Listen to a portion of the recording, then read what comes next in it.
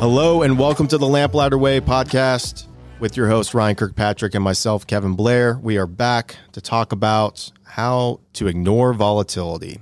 So, Ryan, you brought this up to me last night. Couldn't sleep. Just so excited. Said, man, I am burning to talk about this topic. We actually are excited because it is relevant, and there's a lot of instant gratification, which is a buzzword to me. So that's my rule, is if it's a buzzword, I gotta break it up. Yeah, my wife was like, "Let's watch a movie." I was like, "Babe, I got to think about volatility right now." So you go. So watch The Big Short. Be there. Go watch The Big Short. That's what you're watching, right? Yeah. And so I mean, in this world with instant gratification, how has that entered the real estate market and people's mindsets, especially my peers who are maybe buying their first house or selling their first house and buying their second house? We don't know what it was like, in the early 2000s and previous to that. And it has been, hey, let's trade up. Oh, wow, we can buy this house, not do much to it. Inflation's rising. We'll make 20 to 30K off of it. That's great. Let's move on. But that's just not the way it is, especially right now. Things have changed. And so Ryan has a great background in finance, was in banking, was a builder, for those who may not know him personally. And so he has a lot of experience to share with us today about volatility and what was the intention for real estate to begin with and how to build cross-generational wealth with that, even in this instant gratification market. What do we need to pay attention to? If you're a bowling guy or girl, when we were younger, loved putting up the bumpers until you were prideful, like, I don't need bumpers. You know what I mean? And then you hit gutter ball after gutter ball after gutter ball. I'm not sure. I this is not false humility. Bowling is one of the sports I am terrible at, and I've always been terrible. My dad took bowling in college. I didn't know that till later on in my life. But in short, do you remember the Disney movie, Alley Cats? Yes. Do you remember when they spin that ball on their finger and then they push it? Watch it like every week. You got kids, so that's an excuse, right? That's for you. Yeah. But then they push it. Yes, Kevin, my kids. I mean, it was all about how crazy can you throw the ball, and the bumpers were always there to protect you. And I mean, and sometimes you figure out how many times can I bump it around in order to get a strike. But the beauty about the bumpers is that you're almost destined to hit a pin at minimum, if not multiple. And I think that's a great analogy into what we're talking about today, of we need to have bumpers as adults, because we knew as soon as we took those bumpers off, we were not ready for it, and we hit gutter ball after gutter ball until we perfected it. Keep you from hurting yourself and others. Exactly. So enough of the bowling talk. Tell us how you feel like real estate has been more akin to gambling in the past few years and the way people are approaching it. So I'm going to start with the Teddy Roosevelt quote that we were talking about. Comparison. He's the one who said comparison is the thief of all joy. Did not know that until today. A lot of people, I think it's a proverb in the Bible. It makes sense. Yeah. But so think of that. Comparison is the thief of all joy. So we're going to tie this into the real estate market, but from the 20,000 foot overview, first and foremost, we are so connected to instant gratification on, what we think we should be doing. And a lot of that we do at a subconscious level, and all the apps know it, right? So social media, Twitter, Instagram. Yeah. And parties, for the older folks, people. Facebook. Yeah. Parties, MySpace, TikTok. But yeah, Vine. So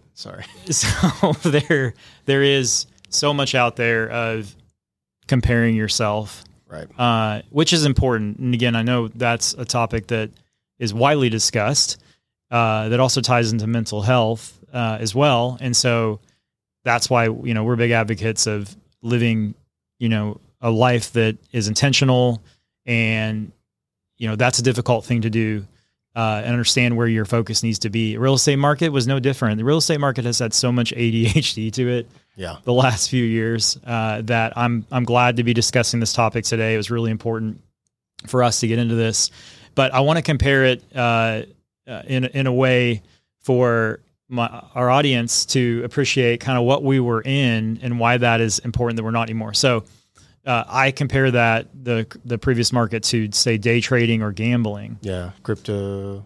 Right. Yeah. So trading crypto. Crypto. Just there's a lot of volatility, and the reason our title is "Ignore Volatility" is because anytime you get in those wild swings, eventually you're going to lose. Like you could go talk to your friends. I know among guys this can be pretty common, especially sometimes at parties ad nauseum. It makes me want to throw up a little bit when I hear it, but don't be this guy. Yeah. But you hear it. It's just, it comes from insecurity, but I did this, and, I had this big win. And the reality is I have not met more than a handful of people who had big wins in their life. I picked Peloton at 90 and now I sold it for 200 and now it's back down to 60. Why are you telling me this? Yeah. And I was an early Tesla investor. Yeah. So you're here with me at this party. But to the point of that, those stories always have a pendulum of even more losses than gains. That's just the truth. I much more readily share my loss stories than my gain stories. I could come in if it's like, hey, Ryan, we're going to play a game. You just share your top 10 best win stories. Those are cool stories. Beat my kid in Monopoly. Right. I bowled 200 with bumpers on at the bowling alley. But the reality is my stories of loss are greater. Startups, day trading, crypto for that matter, all those things. But they're always, all those wild stories of loss were never tied into something business centric. So with real estate, so we have a C-level guy named Leonard Steinberg, who is the chief evangelist. Evangelist, self-proclaimed. Well, he earned it for sure. But billionaire broker, one of the early stage founding agents of Compass. Right. But he has a lot to say. He's got a big picture view, and he's got a team that helps him get relevant content to every day. It's amazing. And really, you and I both are just, it's not in our personality to be fanboys. So take this for what it is. I enjoy reading Leonard's stuff because I know the time that it goes into it.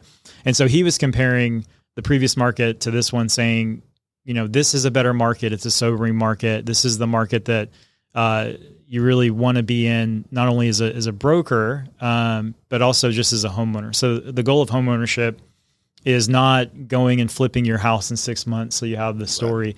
Some of that stuff existed, but the reality is if you continue to play that game and you do it in other areas of your life, you're still going to net back to less than you started with. So, and real quick on that, everybody that I talked to, in the past few years, when I told them, they asked me, what do you do? And I'm like, oh, I'm in real estate.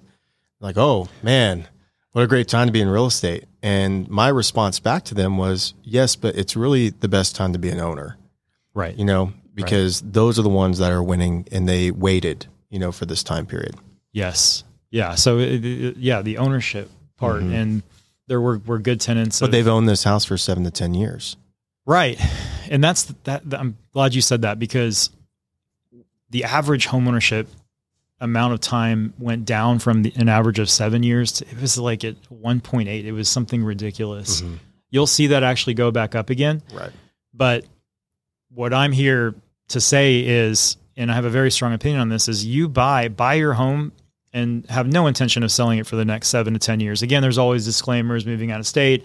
Maybe you're single, you get married. Or you have more kids, you need to move up. Like you build, you buy within risk levels too. If someone does think, hey, I possibly am going to move in the next 2 years, I really focus on location. Yes. More than anything else. Don't buy in an area that is developing, that's TBD. Yeah. Right. So, cast all those situations out. You really shouldn't care what your home's worth in the next 6 to 18 months. You just shouldn't. What you should be doing is you should be buying a home, paying it down, eventually feel that great sense of freedom that comes off with a paid off house, where all you are responsible for now is your taxes, because you like your roads, you like your schools, at least enough that you're going to do that. Or you don't like jail. Or you don't like, there you go. It just depends on what your motivation is, positive or negative. But yeah, so leave the noisy trading floor. Real estate, the speculation is leaving. It's gone at this point. We will reach a natural rhythm again. It's not going to be what it is, but more of a natural rhythm in spring. But leave the noisy trading floor. And this was from Leonard. He said, the halls of long-term investment advisors are much, much quieter. So if you're in the room where there's a lot of noise and loudness and everybody's doing the same thing, wisdom and maturity would tell you to go ahead and walk out of that room and go find the quieter one. Yeah.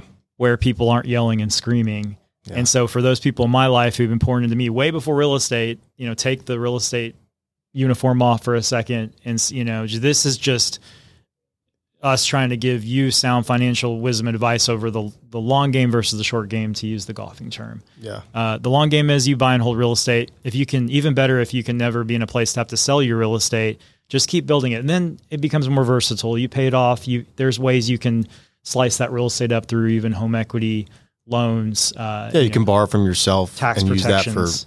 college kid tuitions. And, there's a variety of ways to use the equity in your home. And we can talk about that another time in a deeper dive. Right. It's not just a purchase and investment that's going to flip and appreciate. There's a lot more to it that's beneficial. Yes. And then ultimately to build the cross-generational wealth, which is really, the biggest motivator for me going forward in my family, is through real estate. 90% of all millionaires got that way through real estate. 90 or that's 95? Maybe it was 90 or above. I know it's 90 or above. And it sounds like a made up stat, Yeah. We need fact checkers on here for us. 100, it's close 103%. enough. 70% of statistics are all made up.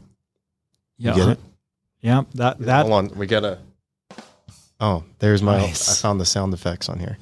Yes. So that one sounds like a made up stat. I wouldn't blame you. But as you know, Kevin, that's not. It's true. And they also have 7 streams of income, and that's not necessarily 7 different businesses, but they've got other investments that yin and yang off each other as needed.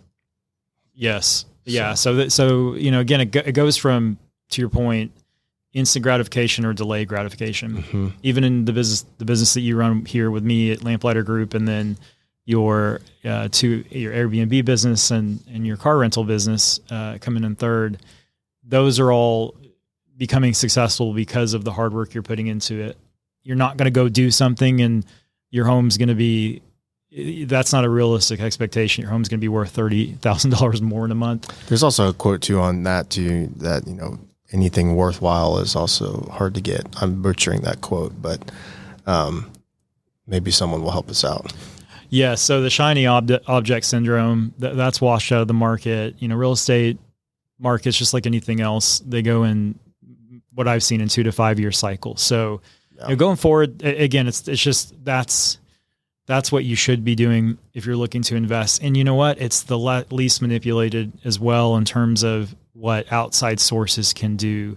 Well, yeah, you talked about the brick analogy to me a Yes. while back. The brick, what was that? The brick? Yeah. So a brick is always a brick. And what I like about it is, bricks are subject to rain, wind, and snow, but the vast majority, especially sleet in Texas, is in sleet. Ice. Yeah.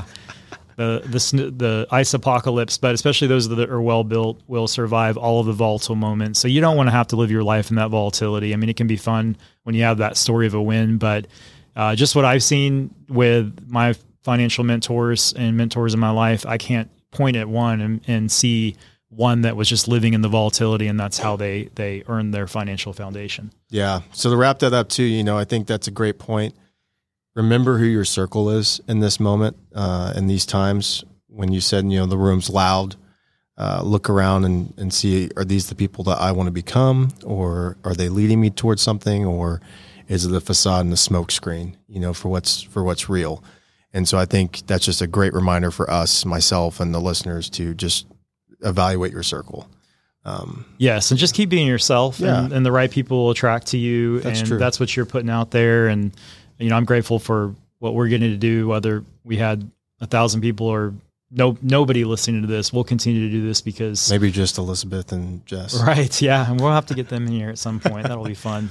Yeah. They want to do a what's it like to live with Ryan and Kevin? I'm a little scared for that one, but that probably would be a more popular one than these. Probably would be. Well, thanks everyone. Really appreciate you listening, and we'll catch you on the next one. Thanks, guys.